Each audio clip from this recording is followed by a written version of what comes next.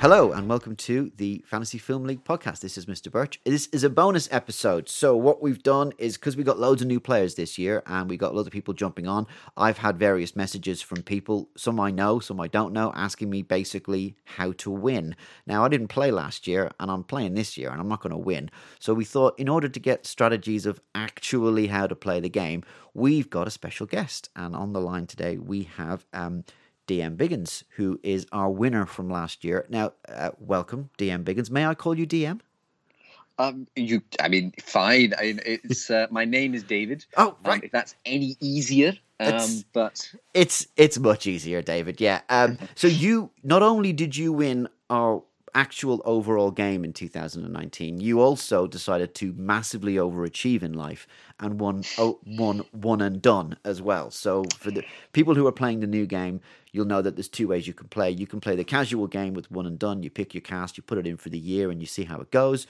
Or you can go super investy and think about changing your cast every week or every few weeks and try and break like that billion fuffle bucks. So you decided to do both. Yes.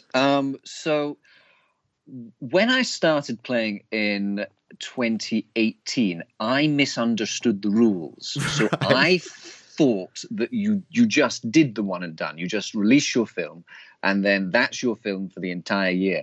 And it wasn't explained to me. A friend explained it until about July. So for the first half of 2018, I was doing the one and done style. And I think I did a pretty good selection. Okay. It made a lot of money. But still, I was thinking, how on earth do I catch Mitch Matthews and perhaps a million and all the people at the top who just seem to be hundreds of fuffle bucks ahead of me? Right. And I think once I understood the reinvestment side, I got the bug, because if you're doing the reinvestment side, you've got to check every week. Yeah. And I'm sort of slightly obsessive in terms of checking film performances regardless. So it was great. I get to bring in one of my obsessions to a game that basically I didn't really know how to play. And once I had got that, then I managed to sort of jump up quite quick. Well, not quite quickly. It took me till the end of the year to get 5. I was, but yeah, I got from 30th to 5th, which I thought was pretty good. Which is very so good. For last year, my ambition was to get 4th. And in terms of the one and done side, I think that was sort of a last minute decision to do, but it was right up my street because I thought that's how the game was played anyway. So it's like, right, I know how to do this. I know how to think ahead, check all of the film releases, just plan who do I think will be in the most films. But I mean, one and done is total luck, because I started off by putting Guy Ritchie in my one and done film. Right. But that was before I had seen the trailer to Aladdin. And the trailer looked awful. It didn't. Yeah, it was.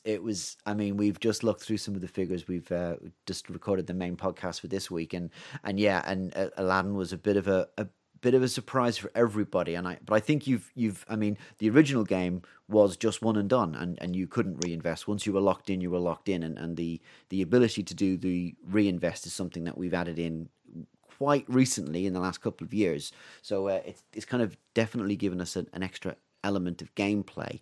But as you say, yeah, I mean, some people will play it and some people will do what you do, and they'll kind of very carefully look at it, and some people will just pick the people that they quite fancy and randomly, and you're right, I think there's an element of luck to that. So is there anyone in the one and done that you were particularly happy with, or is it anyone that you really regret buying? Was there any kind of real big errors or any big achievements? So, I mean, I think for the current one and done for this year, I'm a bit nervous about picking the main star of Mulan, because I've been looking at the early projections for the film, and they're not good.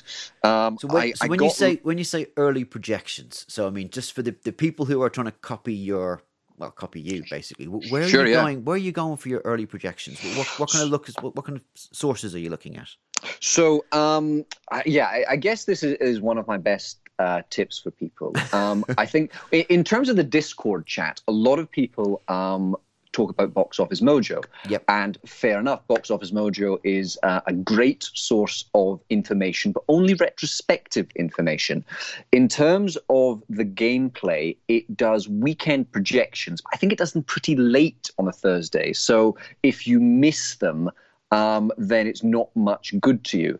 I use a different website that I think is much, much better for this game, and it's called Box Office Pro. Right. The reason why Box Office Pro is better is because Box Office Pro does weekend forecasts on a Wednesday, so plenty of time to hit the deadline, but it also does long-range tracking. So it does long-range tracking for about 2 or 3 months going forward. And America only, right. But it will give forecasts and it's based on cinema count, social media buzz, but also early ticket sales. Wow. So every, I think it's twice a week, it gives out these forecasts. And they're not always right, but it gives such a clear indication of where the turkeys might be, what's starting to build momentum. So if you are serious about winning this game, you need to use Box Office Pro, I would say, certainly for the American side. And in terms of the British side, there is no equivalent. No one does any kind of weekend estimations except me. So I obviously help you guys out because I have a little bit of spare time. So, and I think that's an advantage to everyone as well, because everyone can basically see what I'm thinking. Yeah, well, this is, for those of you people who don't know, actually, you produce, so on a Wednesday or Thursday, you produce a blog entry for us, which basically gives our best guess of what it's going to look like. And you base that on cinema scorings, and you base it on box office predictions and that kind of stuff. And that's the only way of doing it in the UK. So the way that I approach it in the UK, there aren't any predictions aside from what I'm guessing myself, but I look at launching films, and launching films has got categories of how many cinemas they're going to appear on. So whether it's 300 plus, 100 plus, or 25 plus. Right. I then take that information and I look at a few cinemas across the country. So I look at Stevenage, I sometimes look at Wood Green, I look at Norwich, and I also sometimes look in Birmingham. Mm-hmm. And I get an estimation of the amount of screenings per day. And generally, as a rough guide, that works. So, I mean, if you follow the blog, it's never 100% right, but it tends to be pretty close, though. It's pretty close, yeah. If it's wrong, it tends to only be like one out. Yeah. So if someone is using it for a general indication, it is quite useful. I always do my best to get it out on a Wednesday if I can, but sometimes life gets in the way. So, I mean, ideally, I want to give this information to everyone so that they can use it for their predictions. But if anyone is ever curious, and by chance I have not had a chance to write it on the blog, come into Discord and message me, and I'm more than happy to give my best opinion. Well, that's very kind of you. You're now going to get blitzed by like 25 new players who don't know. I've had some fun and games with some family members who are now playing, and yes, I've spent most of my weekends trying to talk them through exactly how it works. So you're going to regret saying that now, David. That's fine. So you talked about the US and the UK box office, and something that we discussed on the most recent episode of the podcast was the fact that there seems to be like a bit of a gap now with US and UK releases. So especially around this time of year, and we think it's because the way that the awards submissions works is that you have to have a film in at a certain time. Do you factor that into your thinking in terms of knowing that a film's going to be 4 weeks between its UK and its US release? Yeah, so there are a few factors for release day fluctuations. Some of them are award entries, as you say. Other times it's to do with holidays. Mm-hmm. So holidays in America are different from holidays in the UK, and for certain films, they just want to try and get as many people while they're on holiday as possible, or what happens in America is that sometimes they want to avoid holidays. Like, say, for example, the Super Bowl, I think, is coming soon. So don't believe there are any new releases this weekend because of that. If I've got that wrong, I apologize to American listeners. I have no idea in terms of sports timings. But so in terms of factoring in for the choices that I make, absolutely. In terms of factoring it in for doing the blog, whenever there's a bank holiday, it's always a nightmare because two things can happen. If the weather is great, no one will go to the cinema. Yeah. If the weather is rubbish, everyone will go to the cinema. And either way can hugely change things. The UK box office has got a lot more fluctuations than the American box office. In terms of how I pick, I don't know. If I notice that there's a big gap in between releases, I try to avoid. But it would have to be a big gap. Like, for example, the director of Dr. Dolittle, the Dolittle release, I think there's a 3-week difference. I think that's probably okay.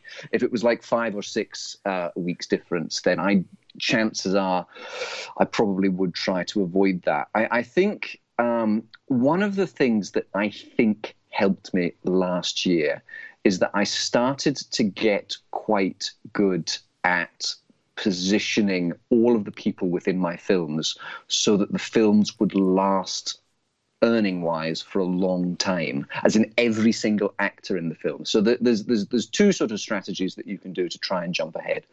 One is that when you reinvest, you're reinvesting because you know that there's a film right now earning a lot of money. Mm-hmm. So you will reinvest all your actors so that you're taking advantage of that.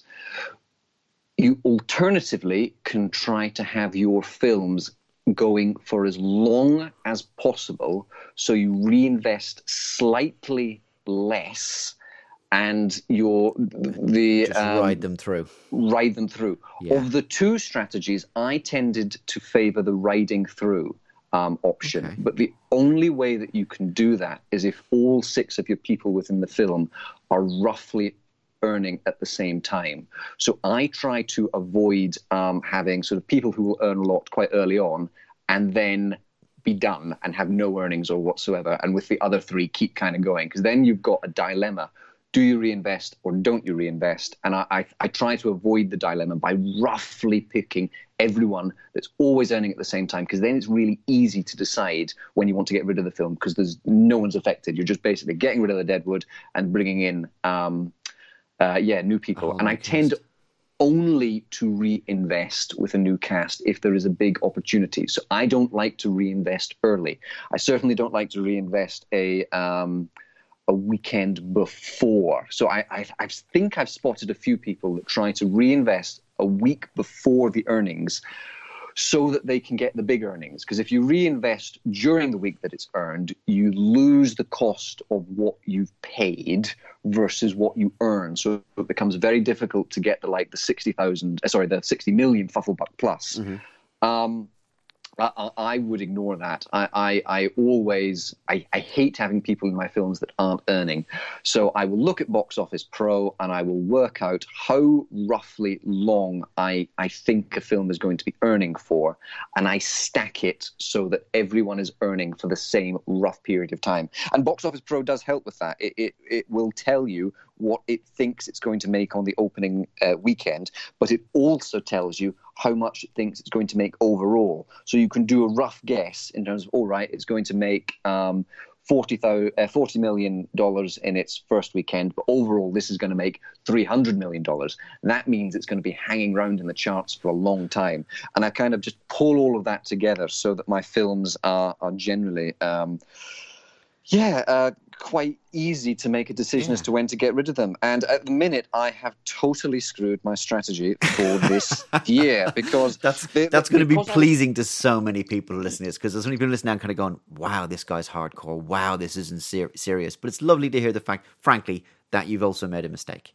Oh, I mean, I make loads of mistakes. And also, there is a huge element of luck to the game, because there can be films that are meant to do okay, actually do really, really well. And Bad Boys 3 is a great example of that. Bad Boys 3 was meant to be fine, but actually it's become a mega hit. Yeah. And because we are, again, I think it's the Super Bowl in America, approaching that, It is. there are no other big films being released. So because of that, it's got a clear 3-week run at the top until Birds of Prey comes out. So why did I not go for Will Smith? I do not know. As someone who picked Martin Lawrence, I'm very happy with my choice on that. But I think people listening to this are going to obviously recognize you being a particularly serious big player. But if you were playing one and done, what would be your big picks for 2020? I mean, I know most people have put their selections down, but what do you think are going to be? I mean, Vin Diesel has got to be one of the bigger ones for this year because you've got a couple of films. Oh, he says hissing through his teeth. Ooh, I wasn't sure about Vin Diesel. So what would be kind of your big, who would you think are going to be the big hitters? I mean, we've just gone through on the podcast, we've just gone through our top earners, Jon Favreau, Dwayne Johnson.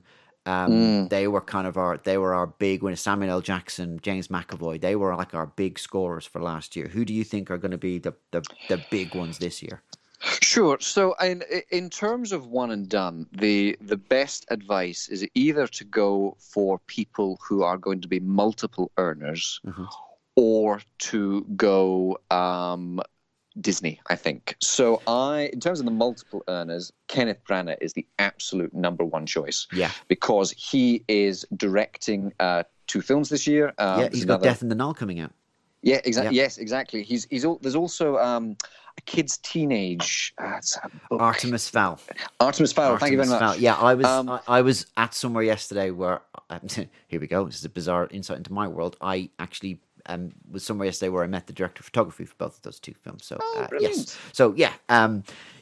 so it's quite good. Sorry, Smith is just miming a name drop thing at me. But no, you're absolutely right. So all these films, they've all been made, they've all been produced, and this is something that we talked about earlier on.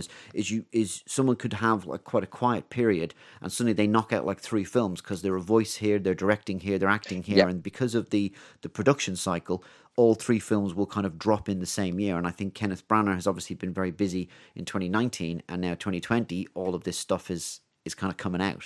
So yeah, he's in the Christopher Nolan film as well, Tenant. Right. Well, yeah. With those 3, I think he's going to be the top earner for the year. Sure. I think that Ralph Fiennes has got a good year ahead of him because he is in Dolittle as a voice. He is also, I believe, he's the star of The King's Man. Yes, he is, and obviously he's M in Bond. He's M in James Bond, so he's going to be a really big earner.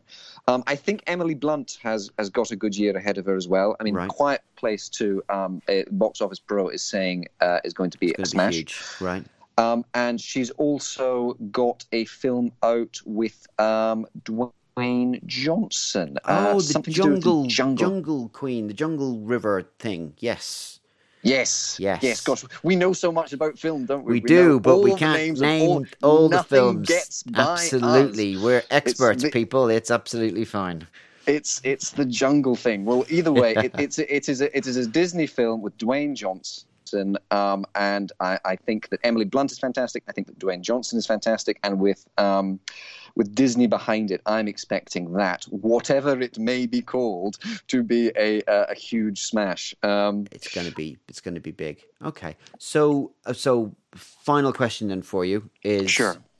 I mean, any kind of first-time players, any kind of pro tips? Obviously, you've talked about using, the knowledge on site. You've talked about just being lucky, and you've generally talked about picking Kenneth Branagh. Is there anything else that you would say to new-time players is, the first thing you should do, or anything that you should just not do? So I suppose I've got a couple of tips on that front. I think you always invest in films that are currently earning. A lot of new players that are trying it out, they might want to put their favorite actors in who they know they have films coming out later in the year, which is all very well. But if you want to seriously get to the top, you need to be looking at what is earning every week, and if your players aren't earning that week, then you're missing an opportunity. Mm-hmm. I think another good bit of advice is to look at what the players at the top are doing, and learning from them. So to illustrate why I think I have made a mistake in terms of my strategy, I can see that Mehtaran is hot on my heels. Right. And I think he is hot on my heels because his second film is much better than my second film. So for his second film, is got this sort of stacking strategy, which I was talking about, where you have got 4 people from 1917. Right. And you've got Vanessa Hudgens, who is in Bad Boys, Yep. and you've got Guy Ritchie, and Guy Ritchie's just had The Gentleman come out in America. So if yes, 1917 wins the Best Picture film, then that is going to keep earning probably all the way through February. It's very likely that Bad Boys, because it's doing so well, it's going to earn all the way through February. Mm-hmm. And The Gentleman might not earn for as long, but because it's just come out, it will probably be long enough. So basically, all of those people will be earning at the same time. So he doesn't have to worry about when he's going to reinvest with that film. Okay. What I have done wrong is that for my second film, I've got Sam Mendes and George McKay, and they're both in 1917. And I've got Daniel Mays, he's in 1917. But that's it from 1917. Otherwise, I've got Laura Dern, who's in Little Women, and Little Women is sort of starting to climb out of the box office now. Possible Oscar win as well for her, so there's an extra little bump for you, or I'm basically relying on that. Otherwise, I'm screwed, because my other one is Richard E. Grant in that film, and Star Wars is going to be gone in a couple of weeks. Will, yeah. And Awkwafina. Have I said that right? I haven't got a clue what you just said. She's in Jumanji, and I'm useless at pronouncing names. Awkwafina. Yes. Right, Depending on where you're from, yeah. Okay, we both have accents, so yeah, I think we're both getting that wrong. Yeah. Well, I mean, she gave an absolutely fantastic performance in Jumanji, but unfortunately, Jumanji is sliding out of the film charts. Sure.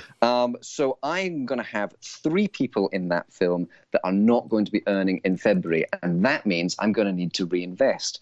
But my problem is that I was already planning on reinvesting for my first film. So my first film was going to go out, and I was going to put all the lovely people from Birds of Prey in, and maybe a little bit of Sonic the Hedgehog, sort of trying to work that one out. But that means I've got all the good people for February, but I need to pull out 2 films. So I'm stuck. Whereas Mehtaran doesn't have to worry about that. He only needs to pull out one of his films, and the second one is just looking pretty. He can leave that in until February. And the third film he's got is mostly Bad Boys people. He can leave that in for all of February. So I'm in my own trap. I'm going to have to take a step back and reinvest, and there aren't enough good people to reinvest with. So, yes, I think looking at what other people are doing over the course of February and seeing how they are pulling ahead will give a strong indication as to how you should play the game. Because that's also what I did in 2019. I was sort of looking at the people at the top, seeing how they were reinvesting and just learning from it, basically. Wow. Okay. Well, I mean, we started this out as a quick bonus episode for the FFL, but we've chatted about strategy and cast for like 25 minutes now, and I think, oh wow, yeah, fine. And I think, yeah. I mean, It's interesting to see how people are playing the game, and it's interesting to see the level of detail that you can go into, and it's wow. I really need to think about my strategy now. I've just got Martin Lawrence. I probably need to think about more cast. Anyway, but clearly we can see how you're the winner of this and how you managed to do, and clearly we can see that you've done your homework. And yeah, wow. I mean, new players are probably listening to this going, damn, that guy's hardcore. But you are. So I think a well-deserved winner for 2019. So much so that we actually immortalized you as your own emoji on a Discord group, which is probably the only prize that we actually give here on the Fantasy Film League. There's no money. There's just glory and mini emojis on a Discord group. But it's totally worth it. Totally worth it. The year of sort of looking at websites and planning, getting that emoji. That's good enough. Excellent. Well, we're very happy that the prize is so well coveted, and just again, David, thank you so much for joining us today, and thanks for coming in and talking to us. And we'll probably make this a regular feature with our winners. So I genuinely hope that we speak to you in this time next year as winner of if not really? one, then other of the leagues. So many people are going to be so irritated if I win again. know, and that's mainly why I said it. So I'm waiting for Okay. I'm waiting for a flame war on the Discord group now. Come once this drops. But no, really appreciate the time, and obviously we're probably going to get more questions from newer players. So as I said, as you said, the Discord groups are a great place to go for people to kind of get a little bit of insider knowledge. And I can't be biased on this. And as someone else who's playing and currently languishing in the bottom 20s of the group, I wish you luck. No, I can't say it. I'll try again. I wish you great. No, I can't say it. I'm sorry, mate. Look, I want to destroy you. Don't worry. Yes, I want to beat everyone. I am incredibly competitive, and being competitive, I think, is the only way that you can win. But I mean, regardless, I think I'm more than happy to kind of share strategy tips and talk ideas. Excellent. And thank you so much for inviting me on. I love the game. Thank you very much. So that brings us to the end of our bonus episode, which is a deep dive of inside a Fuffle's brain. And and we're back in normal schedule to be released, so back in a couple of weeks' time with the Traders podcast. Until then, just again, David, thanks for joining us, and we'll see you guys all soon.